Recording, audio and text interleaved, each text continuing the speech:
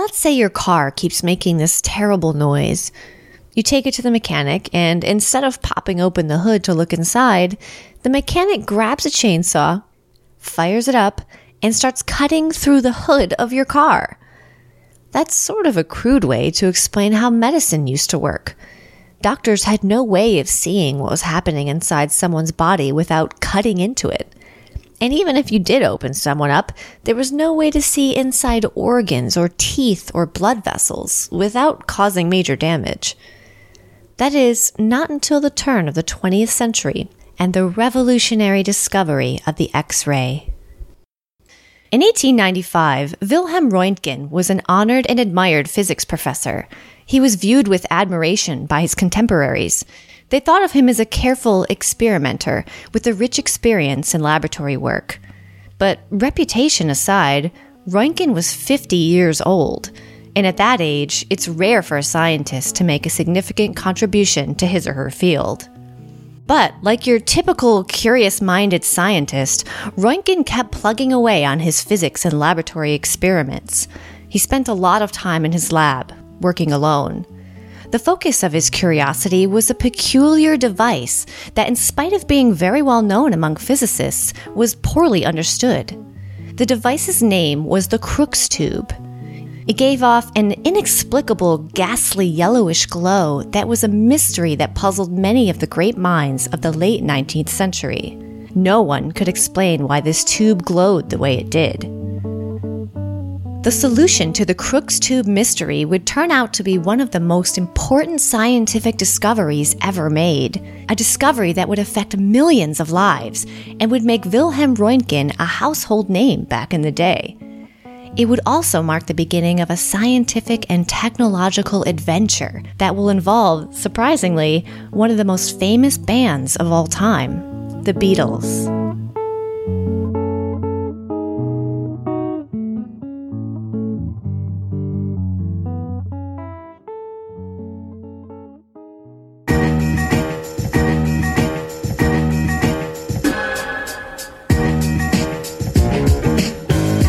Hi, and welcome to Curious Minds. I'm Kelly O'Loughlin.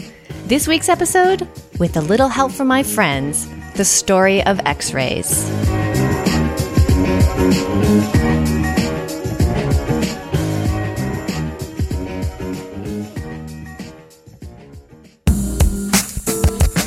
CM Pod is proudly sponsored by Outbrain.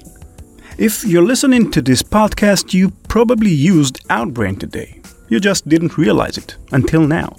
Outbrain is the service that recommends which stories to check out next when you're browsing your favorite sites. Didn't know there was a service for that? Ever wondered why you see the stories that you see on sites like CNN, ESPN, and People magazine? It's because Outbrain uses algorithms to figure out what you might like to see next based on your interests and other readers like you. So, the next time you reach the end of a story on your favorite site and you're thinking about what's next, remember, Outbrain thinks of that for you.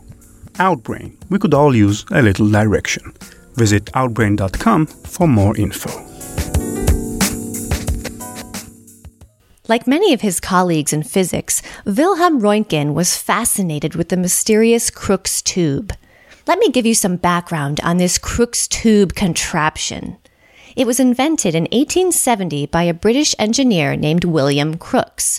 It's a sealed glass cylinder with no oxygen inside, containing two electrodes, an anode and a cathode. The tube displayed an interesting phenomena. When a very high voltage difference was set between the positive anode and the negative cathode, a weird glow would appear inside the tube, and a greenish-yellowish spot of light appeared on the glass wall behind the positively charged anode. This weird glow puzzled the scientists, who were left scratching their collective heads trying to figure out the source of the glow. Some thought it was an ectoplasm. If you're thinking of Ghostbusters right now, you aren't too far off. Ectoplasm is the mythical substance that ghosts are presumably made out of.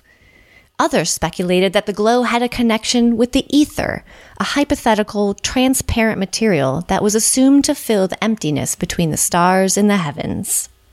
The only clue to figuring out the source of the weird glow was that you could clearly see the anode's shadow on the glass wall of the tube. It was as if the cathode on the other side of the tube was shining a sort of invisible light on the anode, casting a shadow. The physicists called the invisible light emitted from the cathode cathodic rays. Wilhelm Röntgen spent a lot of time working alone in his laboratory trying to reveal the nature of these invisible cathodic rays. One day, in 1895, Röntgen was in his lab, working on his Crookes tube.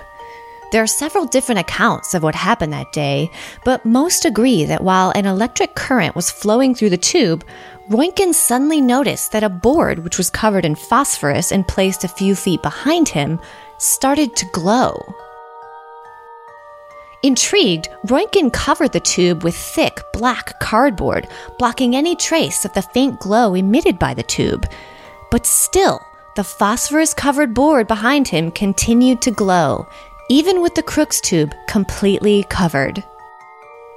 Now, it's interesting to note that a few scientists had already come across this peculiar phenomena over the years. When near the Crookes tube, phosphoric boards started glowing spontaneously, and photographic plates sitting in dark drawers became fogged, as if they'd been exposed to light. But none of these scientists investigated these phenomena. Everyone was concerned with what was happening inside the tube, with the cathodic rays, rather than what was going on outside it. But Röntgen, thanks to his vast experience or maybe sharp intuition, immediately understood that he had stumbled onto something very important. Scientists had assumed that the Crookes tube emitted only a single type of radiation, the mysterious cathodic rays. Röntgen realized that the tube also emitted a second and so far unknown type of radiation, one which could travel much farther outside the tube than the cathodic rays could. He named this unknown radiation X-rays.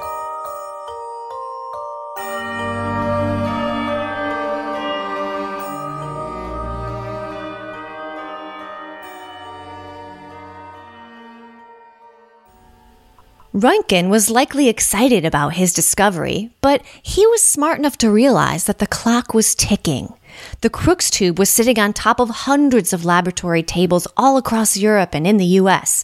It was only a matter of time before other scientists came across the same discovery of these X-rays.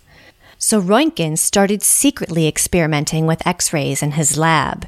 He conducted as many experiments as he could come up with, trying to figure out the characteristics of this unknown radiation.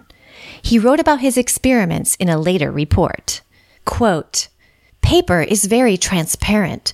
Behind a bound book of about 1,000 pages, I saw the fluorescent screen light up brightly, the printer's ink offering scarcely a noticeable hindrance to the unseen rays. A single sheet of tinfoil is also scarcely perceptible. It's only after several layers have been placed over one another that their shadow is distinctly seen on the screen. A plate of aluminum, about an inch thick, though it enfeebled the action seriously, did not cause the fluorescence to disappear entirely. Sheets of hard rubber, several inches thick, still permit the rays to pass through them. If the hand be held between the discharge tube and the screen, the darker shadow of the bones is seen within the slightly dark shadow image of the hand itself." End quote. This last discovery, that X-rays could offer a glimpse inside the human body, gave Röntgen an idea. He asked his wife to place her hand in front of a photographic plate and activated the Crookes tube. The dark shadows of her palm's bones, including the distinct shadow of her wedding ring, were imprinted on the plate. Here was a definite proof that Röntgen found a means to look inside the human body. When Röntgen published his findings, the world received the amazing news with wonder and immense enthusiasm. Within just days, scientists had reproduced Röntgen's experiments, and barely 1 month later, physicians were already using X-rays to examine bone fractures and gunshot wounds. The medical world was ecstatic. One surgeon was quoted in a newspaper as saying, quote, The surgical imagination can pleasurably lose itself in devising endless applications of this wonderful process." End quote. The general public was also overwhelmed by this discovery. Coin-operated X-ray photography booths were installed in some places where loving couples took images of themselves holding skeletal hands. In newspapers, columnists argued whether dignified men were allowed to look at a woman's X-ray photograph. Some ladies purchased lead underwear just to be on the safe side. Shoe stores offered customers the possibility to see their toes while trying on shoes using an X-ray petoscope. Wilhelm Röntgen became an international celebrity.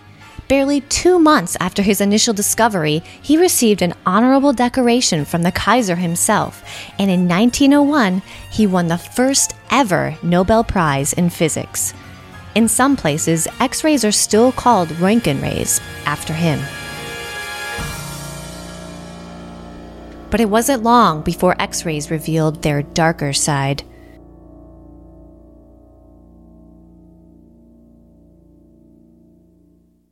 At first, no one suspected that the new radiation could be dangerous, and some people had exposed themselves to X-rays for minutes and even hours. In 1897, initial reports on the terrible effects of exposure to X-rays began to appear: skin burns, hair loss, and cancer. We'll never know how many people died due to overexposure to the radiation. A well-known example is that of an assistant of the famed inventor Thomas Edison. Edison's engineers were working on X-ray machines for medical applications, and the unfortunate research assistant would work in front of the emitting tube for hours with no protection. He suffered acute cancer and both of his hands were amputated, and sadly, he died a few months later. Many such tragic cases were reported in the media, and doctors started treating the new radiation with appropriate caution.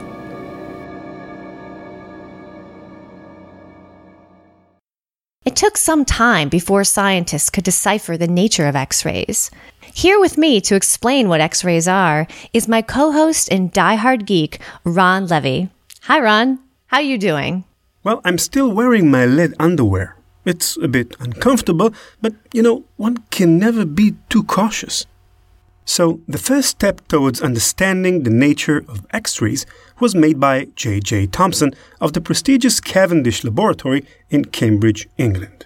Thomson proved that cathodic rays are made of a new type of particle not yet known to science. That particle was to be known as the electron. When electricity is passed through the Crookes tube, the cathode emits high-velocity electrons. Electrons are negatively charged and so are attracted to the positively charged anode. But because of the high velocity of the electrons, they actually miss the anode and fly right by it, hitting the glass wall behind it. The collision between the electrons and glass wall transfers some of the electrons' energy to the atoms in the glass, causing the glass to shine in a greenish-yellowish light. So the cathodic rays are physical particles emitted by the cathode. Later, when an accurate model of the atom was discovered, scientists could finally better explain X-rays. It turns out that there are two distinct mechanisms for the production of X-rays. Both occur when the fast-traveling electrons crash into the atoms in the glass wall of the tube. The first way X-rays are produced is the result of the collision between the traveling electrons from the cathode and the electrons in the glass tube. When the fast-moving cathode electrons crush into the glass atom's electrons, they can knock off an electron, similar to the way a white billiard ball knocks off a colored stationary billiard ball. This collision causes the atoms to emit high-energy photons, which are the X-rays. The second way X-rays are produced is the result of the moving cathode electron penetrating deep inside the glass atom and hitting the atom's tiny nucleus. The nucleus is 1,000 times denser than the layers of electrons surrounding it, so this collision resembles a collision between something like a smart car or a Mini Cooper and a reinforced concrete wall. The electron crashes into the nucleus and is immediately slowed down. All the kinetic energy it has is transferred to the nucleus, which emits high-energy photons. The X-rays emitted by this second mechanism is called braking X-ray radiation. In both cases, then, the result is not a radiation composed of physical particles, as in the case of cathodic rays, but an electromagnetic radiation similar to the visible light or radio waves, except X-rays have a lot more energy. This high energy is what allows X-rays to penetrate deep inside solid matter. Visible light, for example, is blocked by the skin, and the light's energy does nothing but add some heat to the body's cells. X-rays, however, are not blocked by the skin or the soft tissues of the internal organs and are only partially blocked by the high density of bones. So why are X-rays harmful? If an X-ray encounters a molecule while it's traveling inside the body, it can split the molecule open, shattering the chemical bonds that hold it together. These impacts, if they occur in big enough numbers, can cause real damage to the living tissue. You might want to keep the lead underwear after all. I don't know. They're kind of hard to wash. Okay then, on with the X-rays. Over the years, scientists found many diverse ways to use X-rays. Physicists, for example, use them to study the inner structure of crystals. Since every crystal disperses X-rays in a slightly different way, this dispersion can be used to determine the crystal's internal structure. Of course, the most common use of X-rays is in medicine. X-ray machines have saved countless lives by detecting and diagnosing infection and disease, as well as improving dentistry considerably. One of the most interesting applications of X-rays is in cardiac catheterization. This is the insertion of a thin plastic tube into the blood vessels, or even the chambers of the heart. It is one of the most important and widely used medical procedures, but the way cardiac catheterization came about was kind of unusual.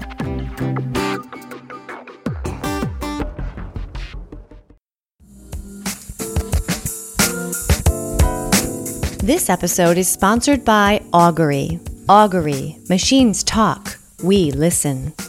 Augury's technology is called predictive maintenance. It's built upon a simple principle. Every mechanical system produces unique sounds and noises. By attaching sensors to machines, Augury's software can analyze subtle changes in these sounds and diagnose and predict future malfunctions before they occur. This analysis is done in real time using a smartphone. Augury is growing and looking for great engineers and developers who share their same passion and creativity for smart technologies. Has anyone ever told you that you're the smartest person they know? If so, Augury wants to get to know you.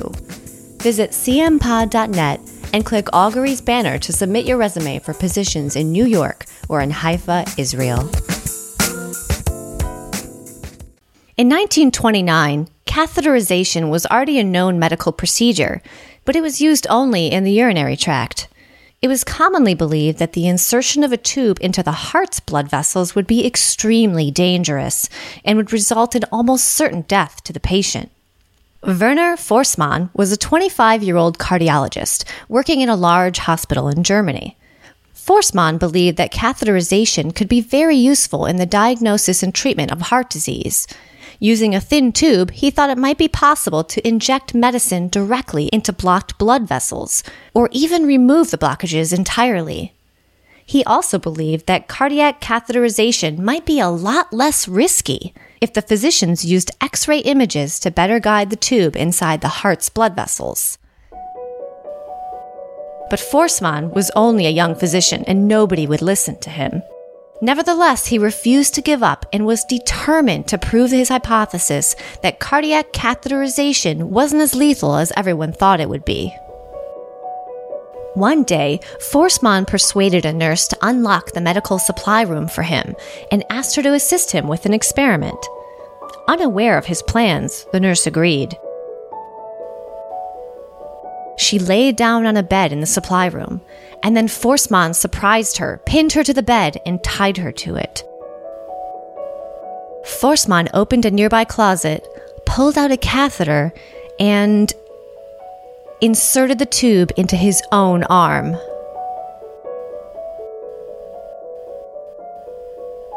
With the tube still in his veins, Forssmann rushed out from the supply room and climbed up one floor to a room with an X-ray machine. There, he took X-ray images of himself and used the images to guide the catheter through his veins and right up to his heart, a distance of around 2 feet. And he lived. He was fine. With the images as proof of his success, Werner Forssmann published an article in a medical journal describing his experiment. But in return for his brave self-sacrifice for the sake of advancing science, Forssmann was fired from the hospital. His manager scolded him for his recklessness and told him that this was not the best way to start a career as a surgeon. Disappointed, Werner left cardiology entirely and became a urologist.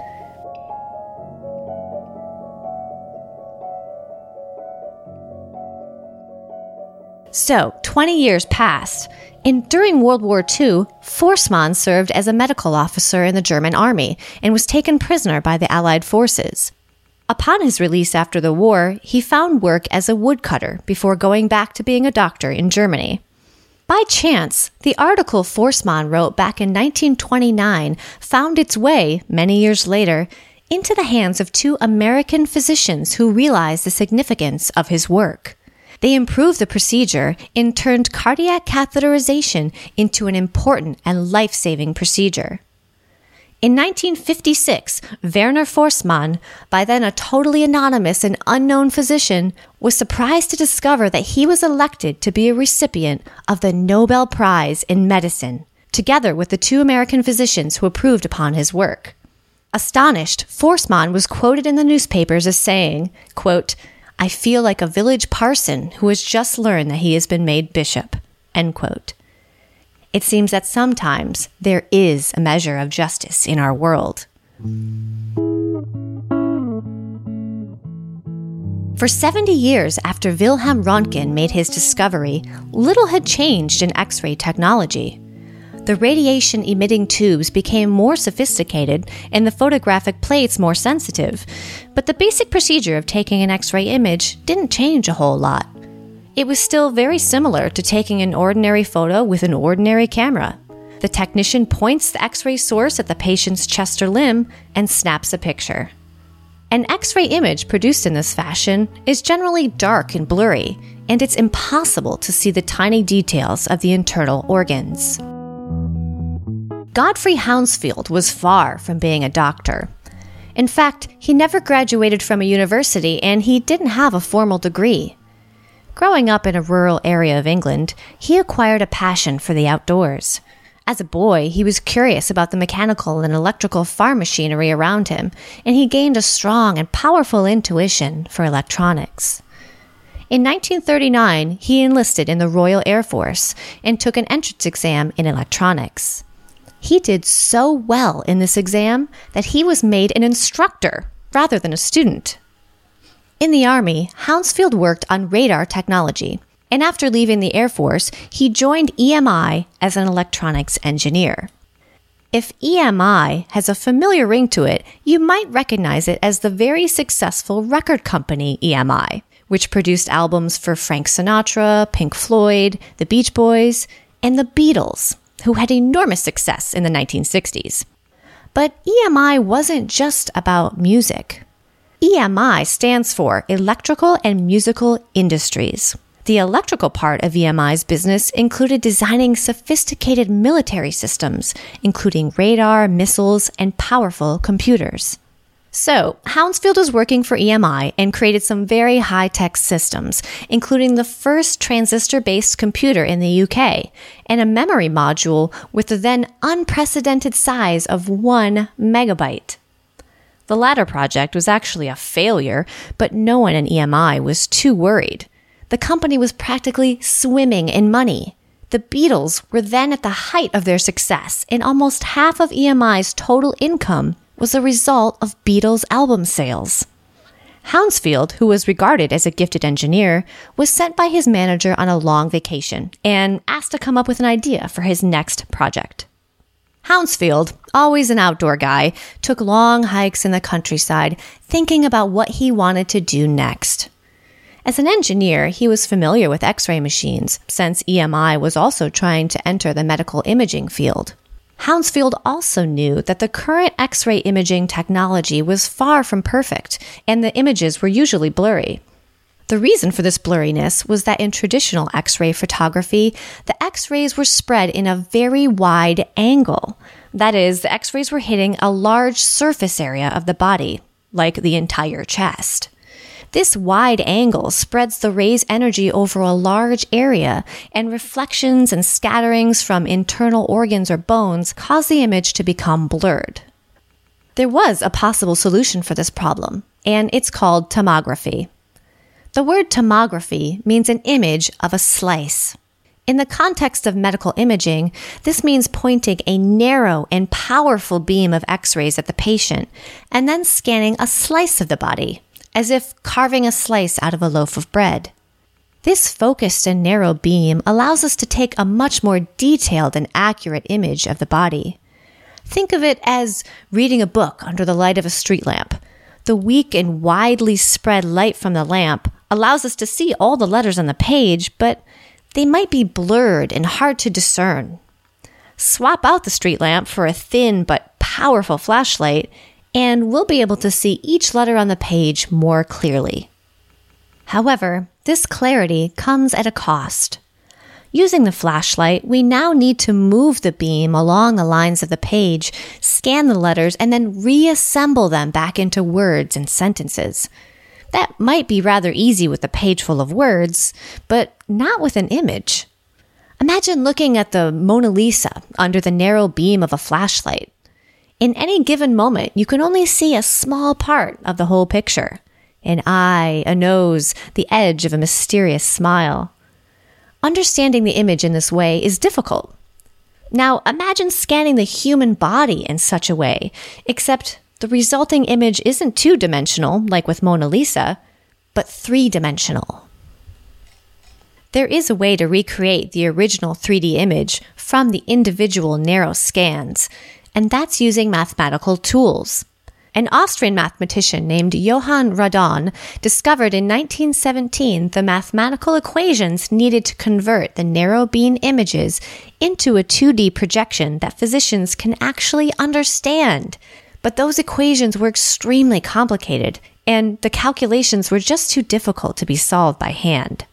But remember that Godfrey Hounsfield, our guy working at EMI, wasn't a medical doctor, but an engineer. And an engineer with a lot of experience working with computers. Hounsfield realized that the tedious and complicated calculations needed for X-ray tomography could easily be done with computers. His math skills weren't that great, but Hounsfield wasn't too concerned. He always thought that the use of math in engineering was overrated. He said, quote, "Most of these problems are just generally reasoning around the problem and using common sense and then proving it with maths afterwards. I think, in general, it does turn out that way, whatever you're doing. You've just got to use the absolute minimum of maths, but have a tremendous lot of information." End quote.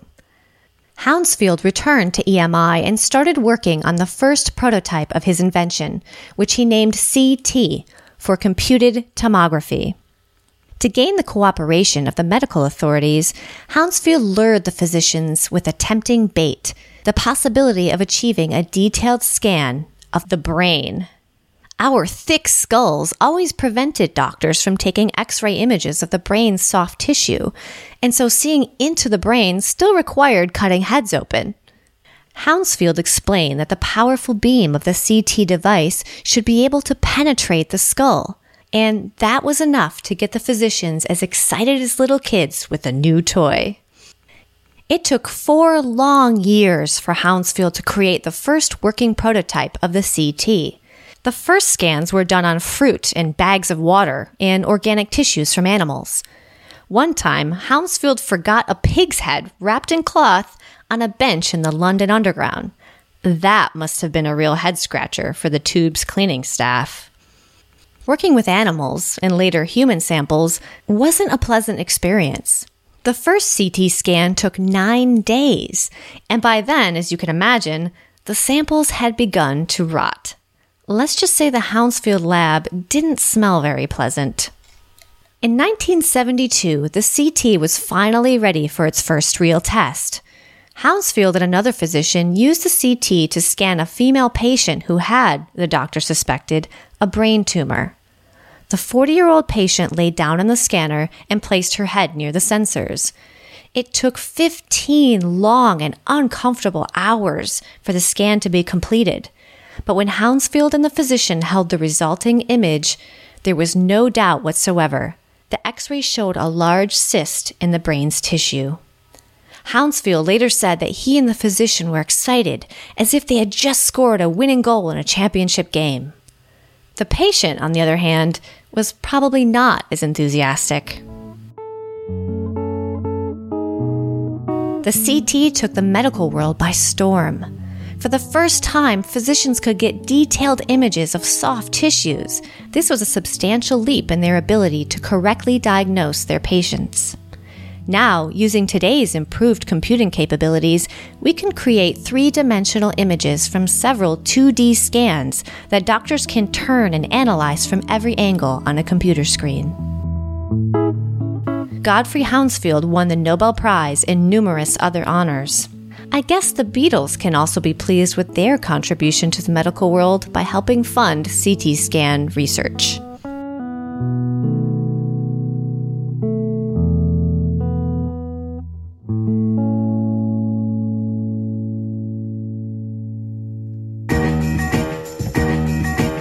That's it for this episode of Curious Minds. Subscribe to the show. You can find links to iTunes, the RSS feeds, and all the social networks on our website, cmpod.net. You can also subscribe to our mailing list and get an update every time a new episode is available. We would love to hear your feedback and ideas for future episodes. Email us at info@cmpod.net. If you're an advertiser interested in learning more about the podcast and becoming a sponsor, contact us at info@cmpod.net. Curious Minds is written and produced by Ron Levy, hosted by me, Kelly O'Loughlin, and Shoshi Shmulevitz. Nir Sayag is the sound editor, and Dani Timur is our business manager. Special thanks to David Drowse. Thank you for listening. See you again in 2 weeks.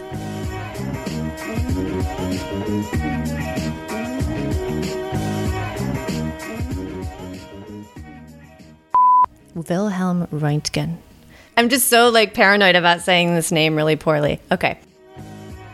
Here was a definite proof that Röntgen found a means to look inside the human body. Dun dun dun. All right, here we go. Wilhelm Röntgen. And so seeing into the brain still required cutting heads open. Sorry, I like that line.